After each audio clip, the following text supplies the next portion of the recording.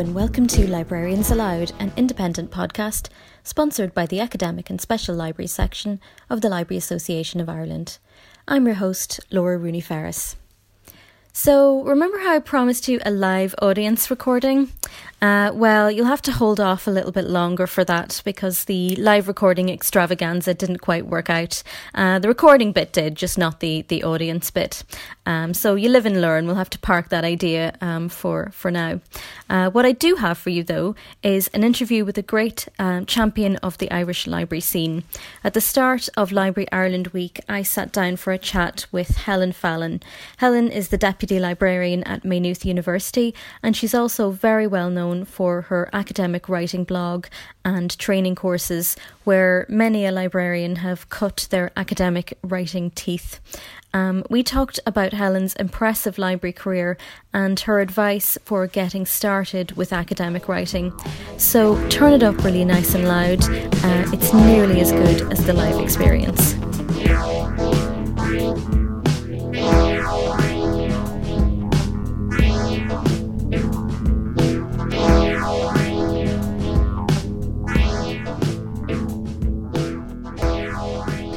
So I'm here with Helen Fallon. Helen, thank you so much for finally agreeing.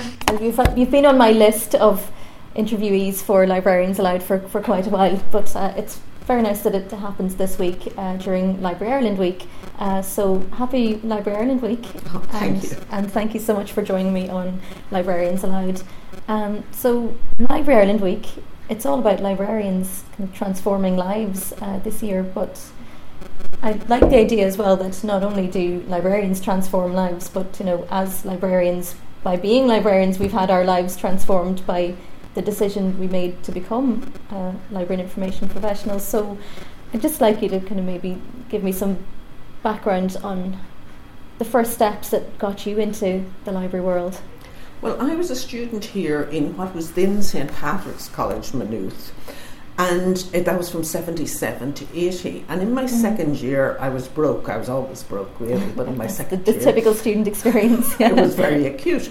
And somebody mentioned to me that the library employed people to shelve books. So I went over to the library. There was just one library at that time. It's where the Russell Library now is. And I inquired about this and I was offered a job. Now, up until then, I was using the library, but any time I went in, I never went to the shelves for a book. Instead, I went to the trolleys because I thought these nice librarians were leaving out the books we needed every morning for us. Now, in actual fact, of course, these were the returns and they were put on the shelves to be shelved. But such was my ignorance of the library, if you like, that's what I thought. But actually, as a model, it worked quite well for me. I thought it was a bit like a bookshop or something, the most popular text site. Well, the most popular things are the things that are going to be on the trolleys. So it worked. And so I did that 12 hours a week for 2 years. Now, I had come to Maynooth with the idea that I'd probably be a teacher or maybe a journalist or something like that. But by the time I was graduating, I wasn't really sure what I wanted to do. So I heard when I was working in the library that there was a 1-year course you could do in librarianship in UCD, but you needed a year's work experience. So I inquired about the year in the library and I got that. So I then went on to UCD to do a master's. It wasn't a master's at that time, it was a postgraduate diploma in librarianship. And again, I was pretty broke. So I worked at night time 2 nights a week in the engineering library. That was in Merrion Square, where the government buildings now are. Oh, yeah. So that's what actually, it was really by default. And I always had this idea that in the future I might do something else like teaching or be a journalist, but in actual fact librarianship allowed me to do all those things. And that was good, and it also allowed me to travel.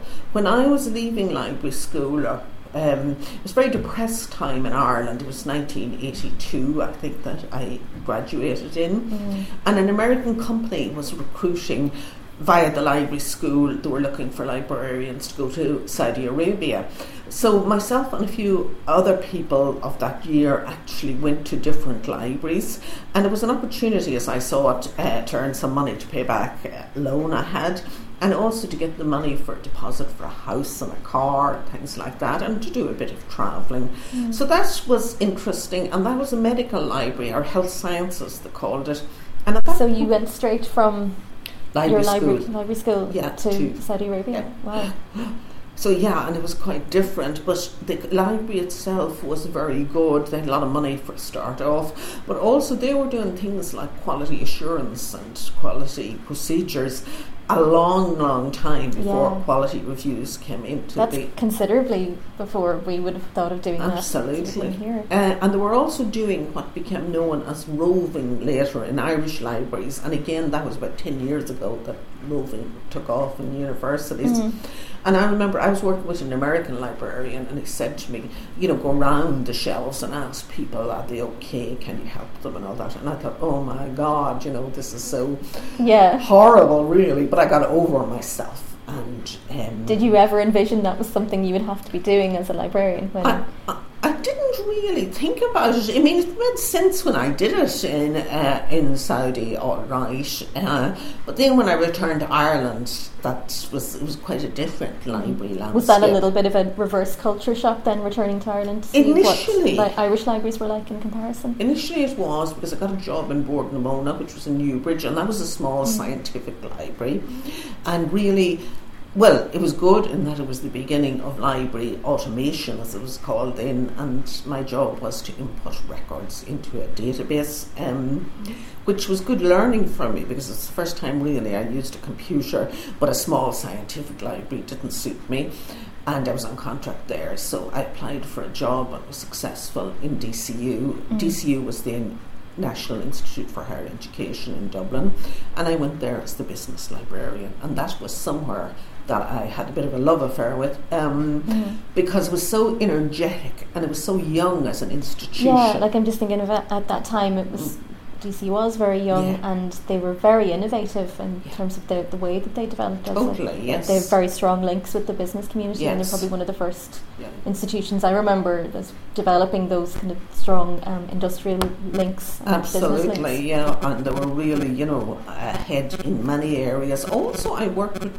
particularly wonderful people there. Carmel O'Sullivan, who's in UCD now, Maeve Hoolan, who sadly is no longer with us, and Anne Rafter, who Anne is retired for a very long time, but they were great people to work with, and there was this great strong bond, and that helped me a lot to establish my own sense of identity, and I loved being a business librarian. But after about 3 years, I felt I did want a bit of a change, and I'd always been interested in working in Africa, so I visited the Sudan and the Gambia when I had friends working there. So I applied to an organisation called Voluntary Services Overseas and went to Sierra Leone for 2 years. And what appealed to me about the job in Sierra Leone was that it was teaching librarianship, so I could actually do something I'd really wanted to do. So you're really shaping the future of librarianship. Yeah. And I spent 2 years there, and the country was on the brink of war, and it was an interesting experience. I don't say anymore that Sierra Leone was a poor country. It was actually a country very rich in natural resources such as diamonds, but it had been impoverished by international business and by business interests that weren't in the interest of the Sierra Leonean people. And when I went there were 4 leones to the pound. We were still in pounds, and when I was leaving there were 400 leones to the pound, so inflation was just crazy. Salaries were 6 months in arrears at the university, and people were just struggling to survive, and war came. In fact, when I was the last summer, when I was packing up to leave, there was a curfew in Freetown, but people didn't, there was fighting in the eastern part of the country, but people didn't expect it to come to Freetown, but sadly it did all result in a civil war. And what sort of an impact did that really volatile political climate have on the people who were training, that were going into librarianship? Where did they see their role as future librarians in the face of this kind of political unrest? I think that, like me, most people didn't actually expect this to develop the way it did, and people really wanted to work in traditional libraries, and there were certain libraries that everybody wanted to work in because you were guaranteed a salary. That would be the British Council Library, the American Embassy, the UN. Basically, working for a non-governmental organisation was very attractive for people doing library studies at that time. But many of them subsequently many stayed in libraries in Sierra Leone, some I don't know what became of, and some left the country when the war was on. And how did that change your view then when you came back to Ireland, having been through such a kind of... I guess it was a wonderful experience for me in many ways. It was quite a tough physical experience, you know. You had to walk everywhere, for example. Public transport was non-existent, and just survival in those countries is quite challenging. You know, the day-to-day ruling, for example, there'd be scarcities of virtually everything. Some days there mightn't be sugar in the shop or bread or whatever. So scarcities were a way of life, but it does make you more resilient, and you learn how to survive. And also there was a network of VSOs. We weren't all in the same place. VSO tends to spread people out it wants you to become integrated, if you like, into the community you're in. So I was in a village near the university. It was a wonderful opportunity too to meet villagers, and some of the experiences I had, like they would have ceremonies where there would be devils dancing through the village, people in straw costumes, etc. And I kind of felt, wow, like I'm never going to live somewhere like this again. So just that rich kind of cultural experience. It was very rich, yes. And I would say I was I was younger than I am now. Obviously, this is a long time ago, from 89 to 91. So I enjoyed the hardship of it. Didn't really get me down then. When I returned later to do some what are called specialist overseas service assignments in Sierra Leone in different libraries, I kind of found being there for a month a bit of a challenge, and I wondered, how did I live here for 2 years? But you know, is that just the kind of the temporary nature of that? Yeah, knowing that you're only going to be there for a short period of time. Sometimes it's easier to be immersed in something than it is to just dip into it. This is true. So in terms of your resilience, when you came back to work in Ireland, then did that give you a different perspective in terms of, you know, the sort of things that we would see as maybe a shortage here, and the reality of what that would be? Absolutely, and it gave me a good sense of how to engage with Africa into the future. I went back to Dublin City University as it had become, but I've since had quite a number of links with Africa, and we've supplied books to African universities. But I do know from my experience, when I was at the University of Sierra Leone, there were basements full of books that very good people in libraries in the UK mostly had donated, and there was nobody there to catalogue them. So I'm now much more aware that if you're sending things that African people are very polite, they won't say, no, we don't want this, but you have to really ascertain how are things on the ground. You know, will these books be catalogued? Will they make a difference? Are these subjects relevant? So recently we had a gentleman who actually called into the library. He's the Vice Chancellor of a university in Rwanda, and he was here at a conference. So as it happened, we were closing a campus in Kilkenny, and we allowed him to select what books he wanted from the collection. So he was delighted to do that, and then we paid for the shipment of the books to Rwanda. So that was good. So I would be aware of that, not to just dive in and say, let's sort out these problems, you know. It all has to be relevant. So that was good for me. And yes, it would help develop a resilience, all right. But I arrived back to Dublin City University at a very exciting time, I think. 1991 was the beginning of, we'd moved away from doing online mediated searches. We were buying CD-ROMs, so basically you had the whole database there. People were doing their own searching. So we were doing training on how to search databases. Suddenly I could be involved in teaching people as well in Ireland. Teaching became a very solid part of much the librarian more than it had been. Then Alan MacDougall arrived in Dublin City University, and he had come from the UK and was very outward looking. And I think it's no coincidence that people who worked with him tended to go on to, like Caroline Brazier became the director of the British Library, Anne Jarvis, who's now was Anne Murray. She's at Princeton now as the librarian. She was at Cambridge, because I think he had this outward-looking approach. He suddenly we were being told, go to conferences. He was the person who encouraged me to give my first conference paper, and that was down in Waterford for the Library Association of Ireland. He encouraged me to write. I was trying to write about Sierra Leone at that time, and Alan's wife had grown up in Ghana, so she was also very interested in all that. So he was somebody that I think shaped DCU a lot, and shaped my ideas of what you could actually do in being a librarian. And it sounds like I'm drawn to think of that sense of leaders being, what do they say about good leaders lead. Leaders are leaders of leaders, that they are outward looking and they build up others. And so it sounds like he had a philosophy that empowered other people. Absolutely, and encouraging people. So, for example, I decided I wanted to do some type of postgraduate study at that point. So from 94 to 96, I did a master's in women's studies at University College Dublin, and I did that in the evenings. So it was quite demanding, but the DCU paid half my fees, which was very good, and that was again Alan's thinking, this is a good way to go. Yeah, he sees it as an investment.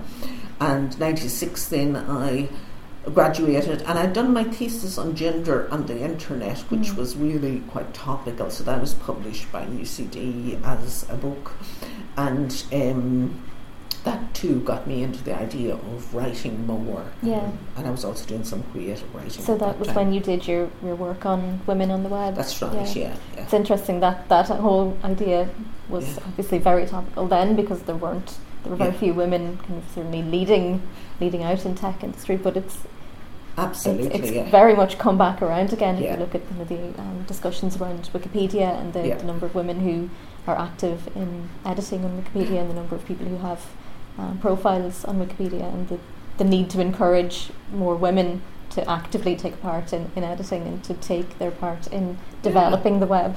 It's great now, absolutely, and that was a great opportunity. And then after I'd graduated in 1996, a sub-librarian job came up in Dublin City University, so I was successful in that, and I was in that post for 4 years, and then I came to Maynooth as deputy librarian in 2000, and that's been a very interesting and rewarding time too. So you were very much encouraged and got a lot of got development from DCU. Of encouragement and development, in my career, and I feel I would like to think that I do the same with people, in the sense that now I'm in a position of authority, and the whole area of professional development is very important to me. So I was very fortunate to be on what's now the Connell Training and Development Group. It used to be ANLTC, and the Library Association of Ireland CPD group. So I can, work at that level. But equally, here I would encourage people to participate in Library Ireland Week, and to write and publish and get out there and be seen and heard. And somebody, I can't even remember, it was probably Gandhi, said, be the change you want to see in the world. There's no point in talking about it should be this way or it should be that way. I remember before I started talking at conferences, when I was a very young librarian, I would go to conferences and there wasn't much on then. The main one was INALS, the Irish National and University Libraries Conference, and I would be sitting in the audience and I would be thinking to myself, it's all men, first of all, because there was just no thought of gender balance.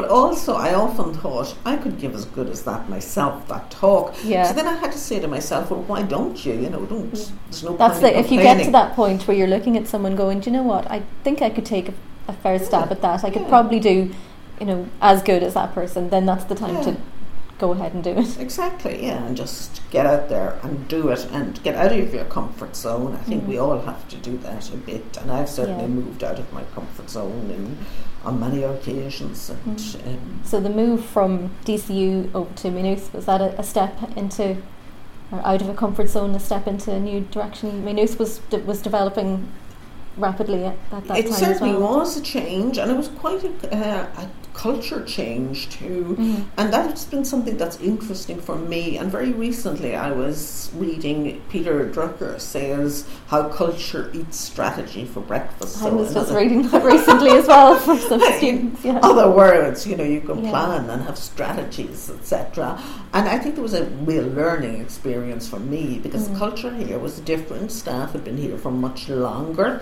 It was a much older institution. The values were different. These are all wonderful things, really, you know, and it's just a different culture. It doesn't mean it's, you know. But it has such an impact on what actually changes. You know, yes, the strategy can be there, but if you don't understand the unspoken of the culture, then it just won't happen. Yeah. You can try and impose, but it just doesn't happen unless you understand the culture. I think that's utterly true, and coming to grips with that. Alan MacDougall gave me good advice when I took up the job. At that stage he was in King's College London, but he was saying, you know, in the first while, listen. I think through life and work and the broader life, developing good listening skills and being able to really listen is actually very important. And it's amazing how many people don't actually listen very well. And I think as you get older, maybe, or I get older, I realise that oftentimes people just want you to listen. You don't actually have to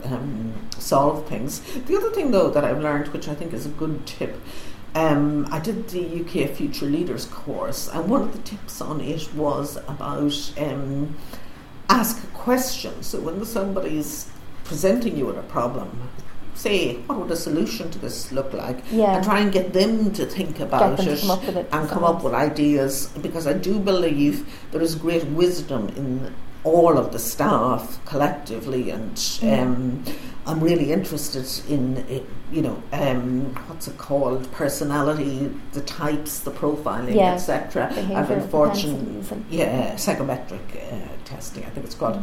We had that on the Future Leaders, and then recently in Maynooth we did a course called Unleashing Your Potential for all staff, and that was wonderful because all staff saw, you know, that people had different styles and different ways of being. For example, I can go into something not knowing, I can cope with a great deal of uncertainty and I like change, but I can accept that other people aren't like that. They like to know what are the stages in the process. I can go with an idea that is half formed and it might work out slightly differently, but that's okay. But I do appreciate that other people want something different, and that you need those people there to say, wait a minute, how will this work, or what will happen if this doesn't work, etc.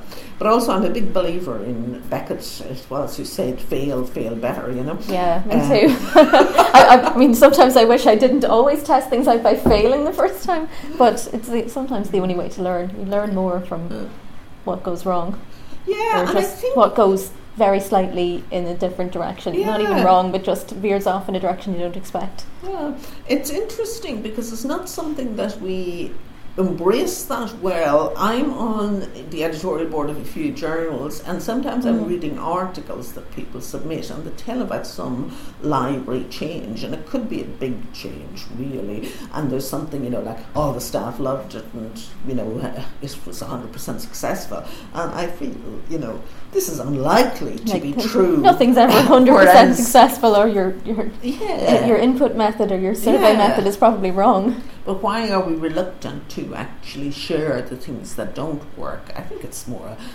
conditioning, isn't it, in society, that everything has to be very successful or something. I think it's like part of being metrics based as well. If we're pushing for, you know, you said quite rightly that actually learning to listen is much more valuable.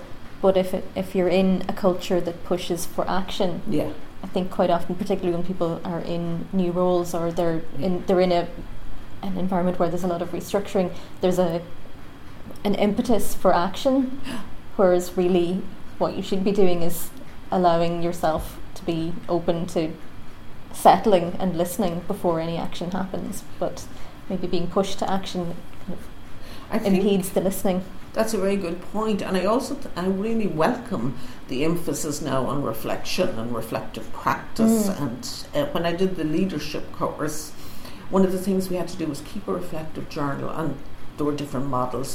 When I picked a certain number of questions, but one of the questions you asked yourself every day, and I really did do this every evening for at least a half an hour for the duration of the course, which is 9 months maybe, was one question: when did you feel most alive today? And I thought that was a good question, and I always felt most alive when I was interacting with people. So I realised, it really suits me, to be in an organisation where there's a lot of interaction with people. But that type of thing, reflecting on what you've done, and again, when I did an adult education certificate a few years ago, and came across a woman called Carol Dweck, who does work on resilience, but she talked about growth mindset versus fixed mindset. When something doesn't work, not to say, I'm no good at that, but instead think, well, I can develop my skills in this. So I like all of that. Resilience, growth mindset versus fixed mindset. I'm learning Irish at lunchtime. I, of course, did Irish many years ago at school, but it's helped me when it's become difficult. This is my second year. Thinking about the idea of the growth mindset is actually helpful. Yeah, I think we're becoming more open to the benefits of resilience now. Particularly in libraries, we've had, just as a nation, we've had a few rough years. It's made people more aware of the fact that things are more likely to go wrong than they are to go right, and even if they don't go completely wrong, they're not going to go in the straight line you expect them to. And sometimes they go completely in a different direction. It doesn't mean it's a bad outcome, it just means it's not what you anticipated, and you have to learn how to kind of roll with that sometimes. Absolutely, and also maybe to see connections where they're not obvious. And I think that whole thing of connections is very important. Even, I can't say in the short time I've been in libraries, because I've been in libraries for nearly 40 years this year, but in the time I've been in libraries, that the idea of interaction with the outside organisation and other organisations has become so much bigger. All the time we have to work with, in a university departments, etc. But there can be great richness in that too, and bringing in the ideas. I know writing an article with a lecturer from adult education, this is a good while ago, bringing together both of our experiences was actually really enriching and brought a different perspective to it. And sometimes you need someone who kind of tempers your, who kind of cuts down if you have rough edges or bits that you're not good at. You need the two to make the whole. Absolutely. And there's huge expertise in organisations. I often think we probably don't draw on it enough. Yeah, it makes it a bit easier to engage in a body of work as well. If it's a collaborative process where you're not bearing the brunt of everything on your own shoulders. So you talked about looking outwards. Maynooth has been over the last few years anyway been very keen on kind of building outward relationships and collaborative projects. Absolutely, and it's very much the way things are going too. And I wouldn't think we are very strong on it. IRIL is the Irish Research Electronic Library, is a huge one, but I can see how into the future that'll be a trend. There'll be a lot more collaboration, and not just nationally but internationally. We brought an exhibition to Quinnipiac a few years ago that's in Connecticut, a university in Connecticut, and I can see in the future too that our collections might travel more, especially the unique and distinctive ones worldwide, and developments like that, international cooperation. And of course there's the Dublin Erasmus Week now, which Maynooth is part of, and that's a great European collaboration. So I think it's going to be very much outward looking and collaborating in the future. So speaking of collections and outward collaboration, you were involved with bringing the Ken Saro-Wiwa writings and the exhibition of the Ken Saro-Wiwa experience here to Maynooth. Do you want to talk about how you first became aware of the Ken Saro-Wiwa story and what your involvement was with that? Okay, I returned from Sierra Leone in 1991. In 1994 in Dublin and on the national media there were a lot of protests because a man called Ken Saro-Wiwa, a Nigerian writer and activist who had been protesting about the activity of Shell in his homeland in the Niger Delta, was imprisoned, and along with 8 colleagues. They were called the Ogoni 9. He was from a place called Ogoni that was been utterly devastated by the activities of Shell. He was on death row, as were his colleagues, and internationally there was a great outcry. For example, President Clinton rung the then Nigerian president. I think John Major intervened, many people. So I would have been very aware of that, and I would have been aware that he was executed with his colleagues, and I felt this was a great tragedy, but obviously that I had no connection with that for quite a long time. Then a student who was doing work, a Maynooth student, on the Shell to Sea project, or media coverage of Shell to Sea campaign, came to the library and asked if the library would be interested in a collection of death row letters that Saro-Wiwa had written to an Irish nun, Sister Magella McCarran. So somehow this query came to me, and I immediately knew who this was and knew the importance of it, so we agreed we would take it. And from there on, it took on a bit of a life of its own, because Sister Magella was very keen that it not be, she wanted it preserved. She'd kept it under her bed or in a box for 16 years. And as well as the letters and poems, there were artefacts, a cap that Saro-Wiwa had, a flag, a Mossop movement for the survival of the Ogoni people, T-shirt. So she gave all this to us, and recordings of various people. And we set about, first of all, preserving it, but we wanted to do more than that. We digitised it, went into the digital repository of Ireland. Myself and 2 colleagues, a lecturer in sociology and a lecturer in English, edited the letters, and I felt it was very important for me as a librarian to be involved in that, and to have a very clear role of writing a chapter, etc., and to be recognised as an academic writer, rather than helping lecturers to write a book. And we published Silence Would Be Treason, and Ken Saro-Wiwa's brother came from Nigeria to launch it. Alongside that, we developed an audio archive with Kairos, and again, this kind of grew out of my friendship with a woman who worked in Kairos. So I always think you really shouldn't underestimate the importance of having coffee with people and talking and networking and everything like that. So I think that's huge, and I think that it's important to be involved on the formal committees, but also the informal communication is huge. But basically, Kairos wanted to make an archive, an audio archive with us of people connected with Saro-Wiwa. So we did that, and I learned an awful lot about recording. I actually did a module on the MA in Media Studies in order to know how to make a documentary or how to do recordings, and that was really interesting. And in the end, we had quite a lot of interviews.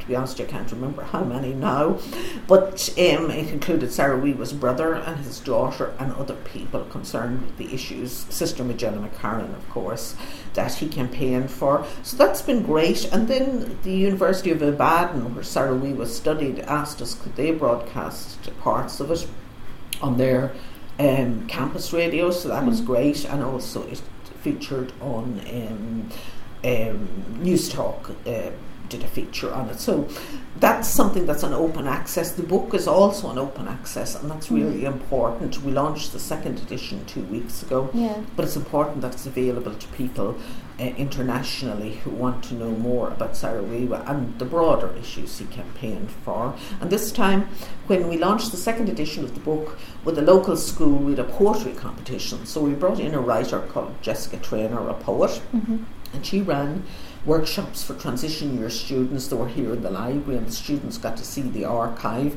and they wrote poems, and she was the judge, and we announced the winners at the launch of the book, and that got the local school, the transition year students, learned about a person and also an issue and also a collection, and we felt that was a great way to publicise the collection. And the exhibition that went to Quinnipiac was in fact about Sarawiwa, so yeah, we've certainly feel we have a very important role in keeping his life and legacy alive.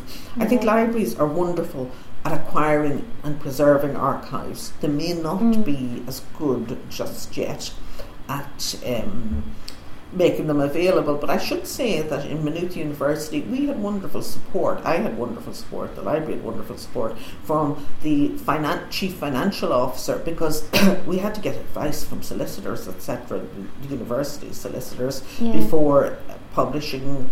And also we've finished negotiations on a film with an American filmmaker who is of Nigerian ethnicity, and again that required the university to get a lot of legal advice on the contract, so we couldn't have just gone out and done that. So there's a lot of sensitivity obviously when you're dealing with someone's legacy and with people who are in the correspondence are still alive. So that's a whole new direction that you went in with, I suppose even seeing the role of the librarian as documenting oral history and kind of legacy preservation. Was that a challenge? It was fascinating. We probably have been doing it, like documenting it, but documenting it in a different way. Like, for example, I think we've been doing it in a sort of a passive way rather than actively or promoting. In a traditional way. I know here, before I joined the staff, I think it was 1997, a book was published called Library Treasures about the collections in the library, and unfortunately it's out of print. It was published by the Royal Irish Academy, but that was a good way to document some of the collections. But it would be good now if we've started looking at putting those chapters into the institutional repository to make them available. And maybe if you're looking at Library Treasures now, you might actually do something different, like a film or whatever. There's more media available to us, and I guess we have to look at different ways as to how we can publicise our collections, and then we have to be strategic in our decisions as well, because we can't do everything. It's like identify a couple of key collections. Here we have Pierce Hutchinson's archive, Teresa Deevy, an Irish playwright, her archive, and Ken Sarawiwa's, three very major ones. So we've been putting some focus on those. The Pierce Hutchinson archive is currently travelling through Spain. He had a lot of connections with Spain. He lived there for a good while. Teresa Deevy will be going to the US next year. So you can only do so much, obviously, and it's kind of making those type of decisions is important too, and being able to make them rather than trying to do everything. Yeah, but I think there's an important point there to see the power of our responsibility for these collections and for the maintenance of a legacy. Yes, absolutely. Yeah. But there is, there's a very powerful role for librarians there that maybe we haven't always recognised. The strength of before. That absolutely. As custodian of a collection like that, you are preserving someone's memory, their legacy, and there's a certain power in being able to amplify that. Absolutely, we're very powerful people, really. And sometimes we don't know that, or maybe we don't, We don't always acknowledge it, yes. maybe. Or probably more the outside world doesn't always acknowledge it, but it relies on us to prompt them to do that.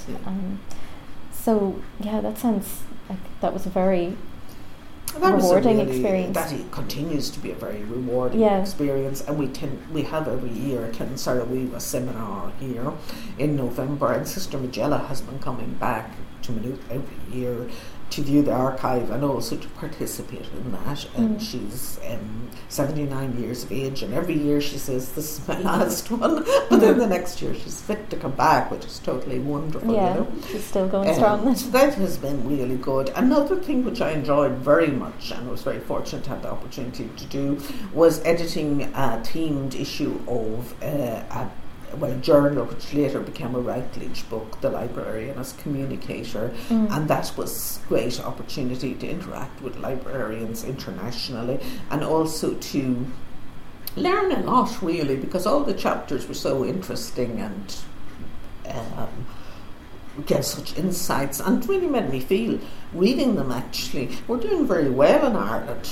You know, yeah, we are. Sometimes we need to give ourselves a pat on the back. We're kind of punching above our weight in a lot of areas, and we do need to recognise that, particularly in a fairly short space of time. Like even the concept of librarian as communicator, or the need for communication and marketing skills in libraries, is quite new. I'd say probably about 10 years or so ago. Yeah, you would have mentioned marketing, and people saw it as kind of a dirty word. Yes. Like, oh no, those are the dark arts. We don't practice those. We had our own ways of doing things, but we didn't really borrow from the world of communications in the way that we do now, and in the way that we kind of have developed a crossover between traditional library activities and media and communication skills. Well, at the moment, I think social media is something which we absolutely we need to embrace. Very significantly. Like, Twitter is the greatest current awareness service that I am aware of. Yeah.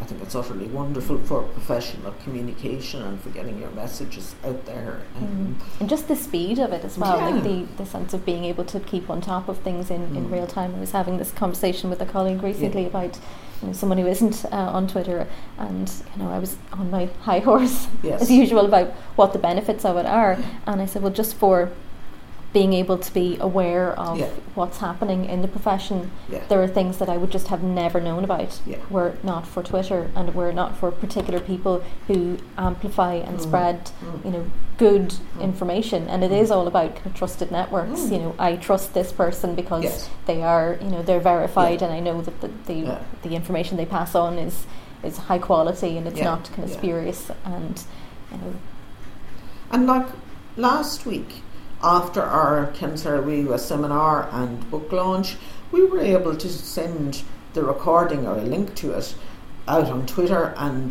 to people in Ogoni. You can get a message out globally very quickly on Twitter. I really think librarians, if they're not already embracing it, really should. Yeah, Library Ireland Week is a good time to get involved with it. Just follow that hashtag, just looking at what's happening all across the country. But another area that you've been very strong in promoting is librarians as publishers and academic publishing for librarians. What got you started, and what kind of made you start moving in the direction of actively publishing, but then also encouraging staff to publish their work? Well, as I mentioned, I think the experience of being in Sierra Leone was an encouragement, because I felt when I came back I had something interesting to say. But actually I think I was wrong, in the sense it certainly was interesting, but every day there's interesting things you're involved in. You don't have to go as far as Sierra Leone. I think that was my idea, that it had to be a little bit exotic. Well, there was definitely an audience for the Irish true, people would not have known what the experience of working in Sierra Leone would have been like. So I wrote about that and got great encouragement, and then I started to write about other things, and then was actually when I came to Maynooth, I got a lot of encouragement from Alan MacDougall, but I think there was always this perception that Helen is somebody who likes to write, and I also did creative writing as well, but it didn't really. It wasn't part of what DCU Library did. Anybody who was writing, Alan MacDougall wrote a lot as well, they did it in their own time, and it wasn't at all, Alan and I had good conversations about writing, but it was during lunch break or whatever. But then I was here in Maynooth, and Rowena Murray, who is at Scottish University, she used to be at Strathclyde at that time, and she's written a number of books like How to Get Published in Journals, How to Survive Your Viva, etc. She came to Maynooth to give a one-day workshop, and I went to the workshop, but I thought this is really quite easy. I could really almost do this myself, and I was talking to Carmel O'Sullivan from UCD, and she said, well, why don't you do it for ANLTC, as it was then? So I said, yeah, I'll do that. And that was my first workshop, and that went quite well. And basically, I've continued doing it since then. And at a particular point, I reckoned, look, Maynooth can do this free of charge, because I'm paid the day I do it, etc. And it's a good contribution to the profession. So once a year in June, there's a free workshop on writing for academic publishing. And as an offshoot of the first one, quite a way back, I decided to develop a blog. Blogging was relatively new at the time, and I wrongly thought this blog would be very useful for us to share our thoughts about writing, etc. Nobody in the group, and I understand totally why, wanted to put their thoughts about writing or their writing out there in an unfinished state. So instead I decided to develop a different way. I put up calls for papers and book chapters, etc. And I asked people to write blog posts down the years. Like I remember Mary Delaney writing one about doing a doctoral thesis, and that got an awful lot of hits. So it did. It obviously it was called Why Should Librarians Do Doctorates? And it obviously struck a note with a lot of people. And some other ones as well were very high number of hits. And I also realised too that I could invite people from Sierra Leone, somebody I'd known who was now the librarian in the university where I worked, to write a blog post about what's it like working as a librarian and trying to develop academic writing in a country where mostly you can't afford to pay for a journal, let alone writing one. How do you develop those skills? And so the academic librarian blog kept going like that, and post a presentation on it, came second prize in the Connell conference last year, which I was pleased about.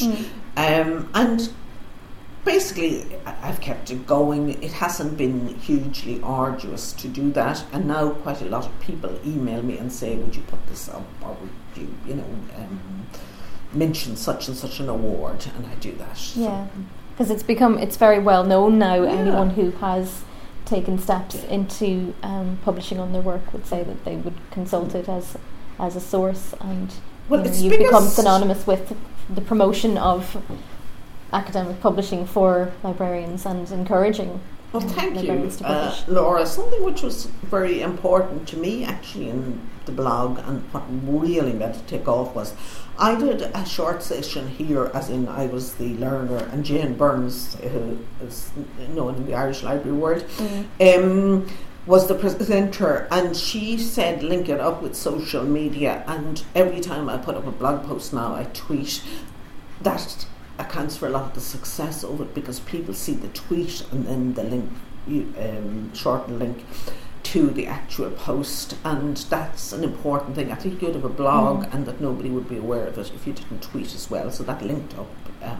I owe it to Jane Burns. Jane Burns just has a hand in everything. Oh, she does. And again, I think maybe it's because she's from a different culture, being American, that she's got insights that you don't readily think of too sometimes. And I think Americans generally, this is a very broad generalisation, have a very can-do attitude, and I think we're getting better at it in Ireland. Yeah, we're getting there slowly. Yeah, like give this a go, and if it doesn't work, we'll try something else. It's not, the end of the world. Yeah.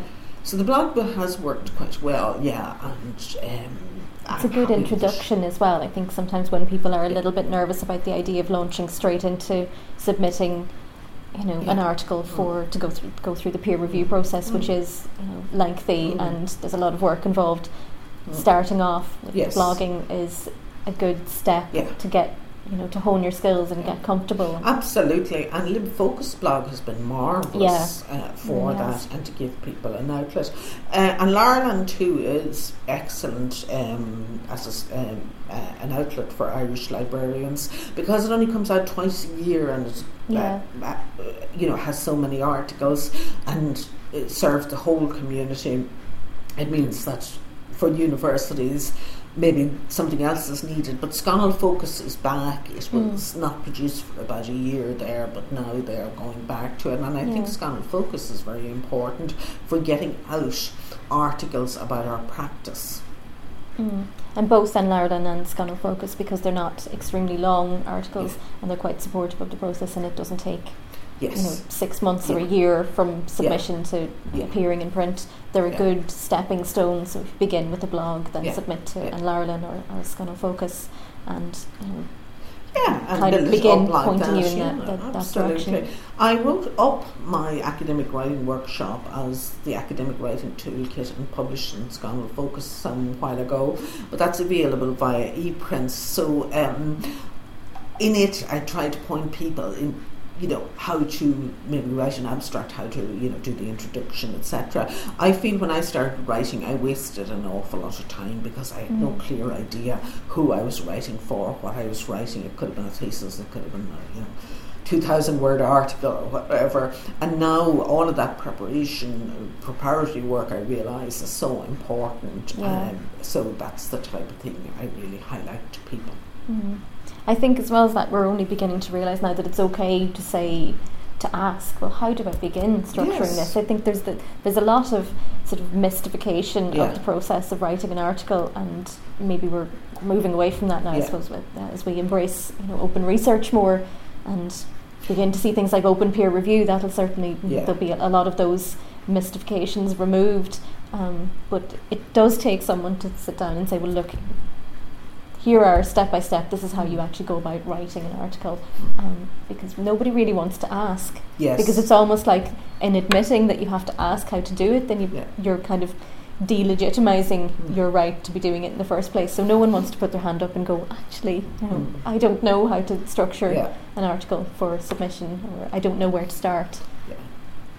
Well, hopefully the workshops have helped with that. One thing I always say to people is what you leave out is as important as what you put in, because articles frequently fail because they're too broad. They very rarely fail because they're too narrow. Sometimes they do if there's just not enough there, but kind of keep it narrow and focused. And at the moment I'm trying to write poetry in my spare time, and you don't have enough going on. I noticed that all the recommendations are, about it's the unsaid that is important. I'm trying to get my head around this a bit as I read people like Seamus Heaney and that, and what's unsaid here or what's implied. And there's great connections actually between creative writing and academic writing. So it's all about a discipline, though, isn't it? And a practice. Discipline is a word that I'm getting very fond of as I get older, and I realise that life is an awful lot of it is about discipline. It's about making the decision to get up an hour earlier in the morning to, sit at a PC and write, or although I'm thinking of creative writing more there, it has become much more acceptable to write as part of your work and to present conference papers and prepare them and all that. And if you can do things like, you get to be quicker at writing, if you can present at a conference and then write up based on what you've presented and maybe questions you've got, etc. You can do things that don't take forever. I would say that the very detailed sort of research that's not a case study, it's much more than that. You do need time for that, and at the moment probably very few of us have it, unless maybe we're lecturing in the library schools or whatever. But I don't know how we can develop that more, and if into the future librarians could get sabbaticals and that would be the ideal, really, wouldn't it? But I think we have to just, as you said, we need to start with what we have. Do the best we can. And maybe that's where the collaborations come in. Yeah. If we don't have the time to do the very hardcore, in-depth research ourselves, then that's where partnering with other researchers, with other organisations help. We can do, some aspect of the research and partner up with someone else who has the time and resources to do the other element of it. And also a lot of research, good research has been done in UCD and Dublin Business School by the master's students. Looking at ways that they could be mentored, maybe to or partnered to do.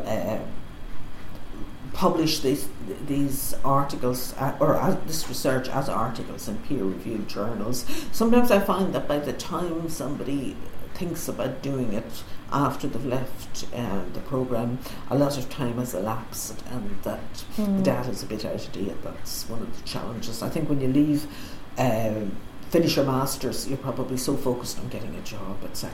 And exhausted and tired of it. And sometimes when you spend a long time with the subject, the last thing you want to do, if you're working towards a big piece of work like a master's or a PhD, you sometimes just want to turn your back on it and not see it for a while. Encouragement comes in. I know when I finished my masters in women's studies, Alva Smith was hugely enthusiastic to publish it. Now, I was very naive at the time, and her inexperienced. And I thought it was just a matter of, they're going to put a different cover on it, But it actually took a year, and they kept on asking me to rewrite virtually every bit of it for a more general audience and to put in new things and all that. And that was good, and it worked. But I would have needed her. I did need her to kind of push me and say, this is important. Yeah, I think there's an important lesson in that as well, of understanding, there's a lot of the discussion now in people who do very kind of hardcore medical and scientific research of science, research, communication, how they need to understand how to write the very, very detailed piece of work, but also how to write the bit that can be understood by a patient, let's say, or the citizen science communication that needs to be done too. So to understand how to take one piece of work and get 5 bits of communication out of it. So you have your one big piece of work, then you're going to write maybe 2 articles focusing on different aspects. One of them is about the methodology, one of them about the findings, knowing how to slice and dice the one piece of research work that might have taken a year or 2 years, whatever, to get as much.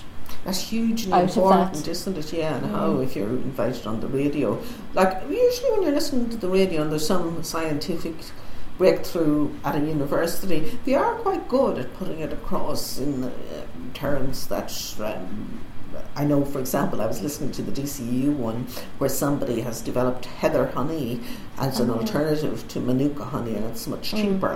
Whatever way that was put across, I got all that and thought, oh, that's interesting, So I think it's important that and that people see the connection between science and what we're doing and the real live world, because a lot of money is going into it. Yeah, I suppose we're back again to the idea of our role as communicators. That librarians are part of that process, and it helps us to communicate with researchers if we're doing similar work. Yes. If we're also researching and publishing, then it makes us more approachable to other researchers. They understand that we know what they're going through.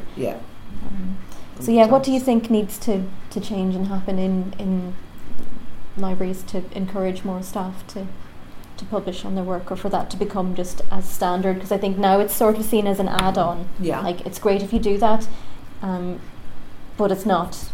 It's not a necessary part of your job. Possibly if once people have, if you like, started to do this, to look at can time be given for it. For example, it's now very acceptable for somebody to go to a conference, and it may mean they're out of the office for 3 days or 2 days or whatever, but like, people don't usually spend a day writing. But like, when I think back on my own writing career, at the early stages I wasted an awful lot of time, and the challenge there is, if you give somebody a day, at the end of it, certainly when I was starting off, I would probably have not had anything usable after a day or whatever. But people are being given work time. Like, when I give my academic writing workshops, oftentimes people raise the issue that they don't get support for academic writing, and I do ask the question, did you all have to take leave to come here today? And nobody has had to, mostly. So, like, there is a level of support now in people attending courses, but possibly, structured leave that is related to outcomes, that people have to produce something. And also writing retreats, etc. Those type of events could help people to get, together in community, and I think be very important, really, and to produce work. But then it's a matter of seeing the value of that. The other thing is, sometimes people who are writing don't understand the need to market their own writing, particularly in their organisation. Like, for example, we'll give copies of all those to the president. The books that we've done here, and Silence Would Be Treason, and that type of having it at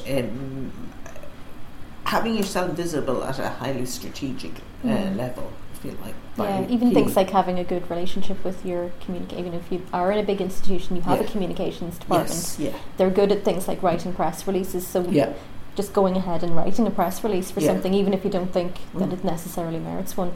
If you give it to your communications department, they'll know how to spruce it up and make it format it, and whether it's good to send to a radio show, or they'll know what to do with it. Absolutely. So there's usually help there. And that's important too.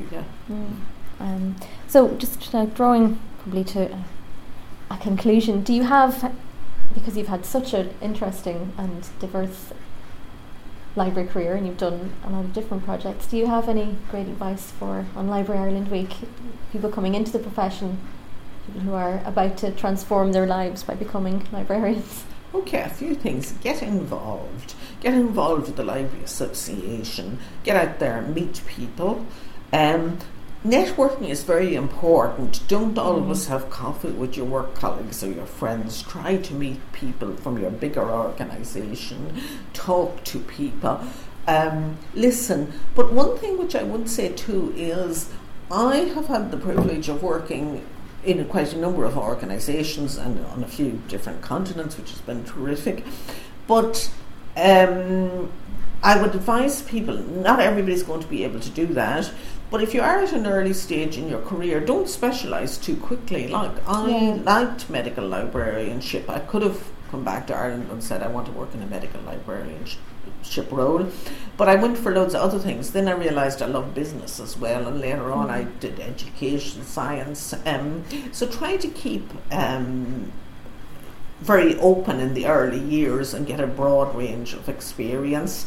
And then if you have to stay in the one place, try to have different roles within that. For example, in DCU, I was there for 14 years. I spent 2 of them in Sierra Leone.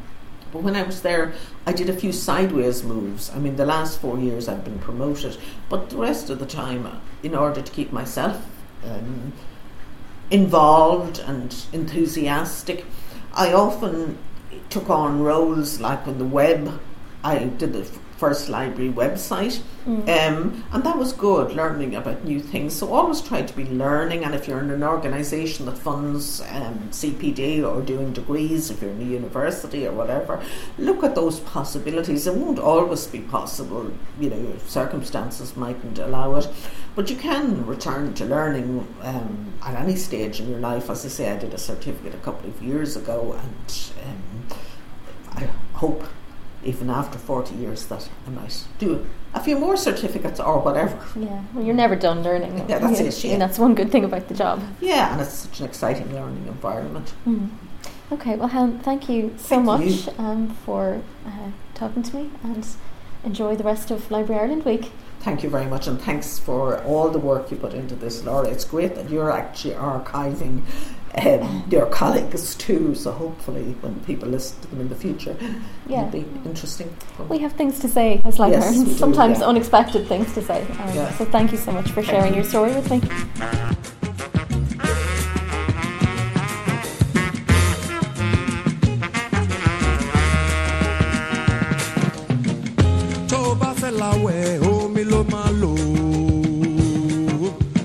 If you want to go wash, now what are you going to use? Thanks to Helen for sharing her story with me, and to Maynooth University Library for the lovely surroundings. Because I'm way too silly to be deterred on the live recording plan, I'll definitely be taking another pass at the audience recording. So if anyone has any ideas in that direction, hit me up on @ASLibraries on Twitter, and I might take you up on them. You can also keep an eye on @ASLibraries Twitter for the imminent release of booking for ASL 2019, which takes place on March 29th. And I promise it will be a Brexit-free zone, looking instead at the question of libraries as space, place or state of mind. So that's all until next time. Librarians Aloud is produced and presented by Laura Rooney Ferris. Music and editing are by Michael Ferris.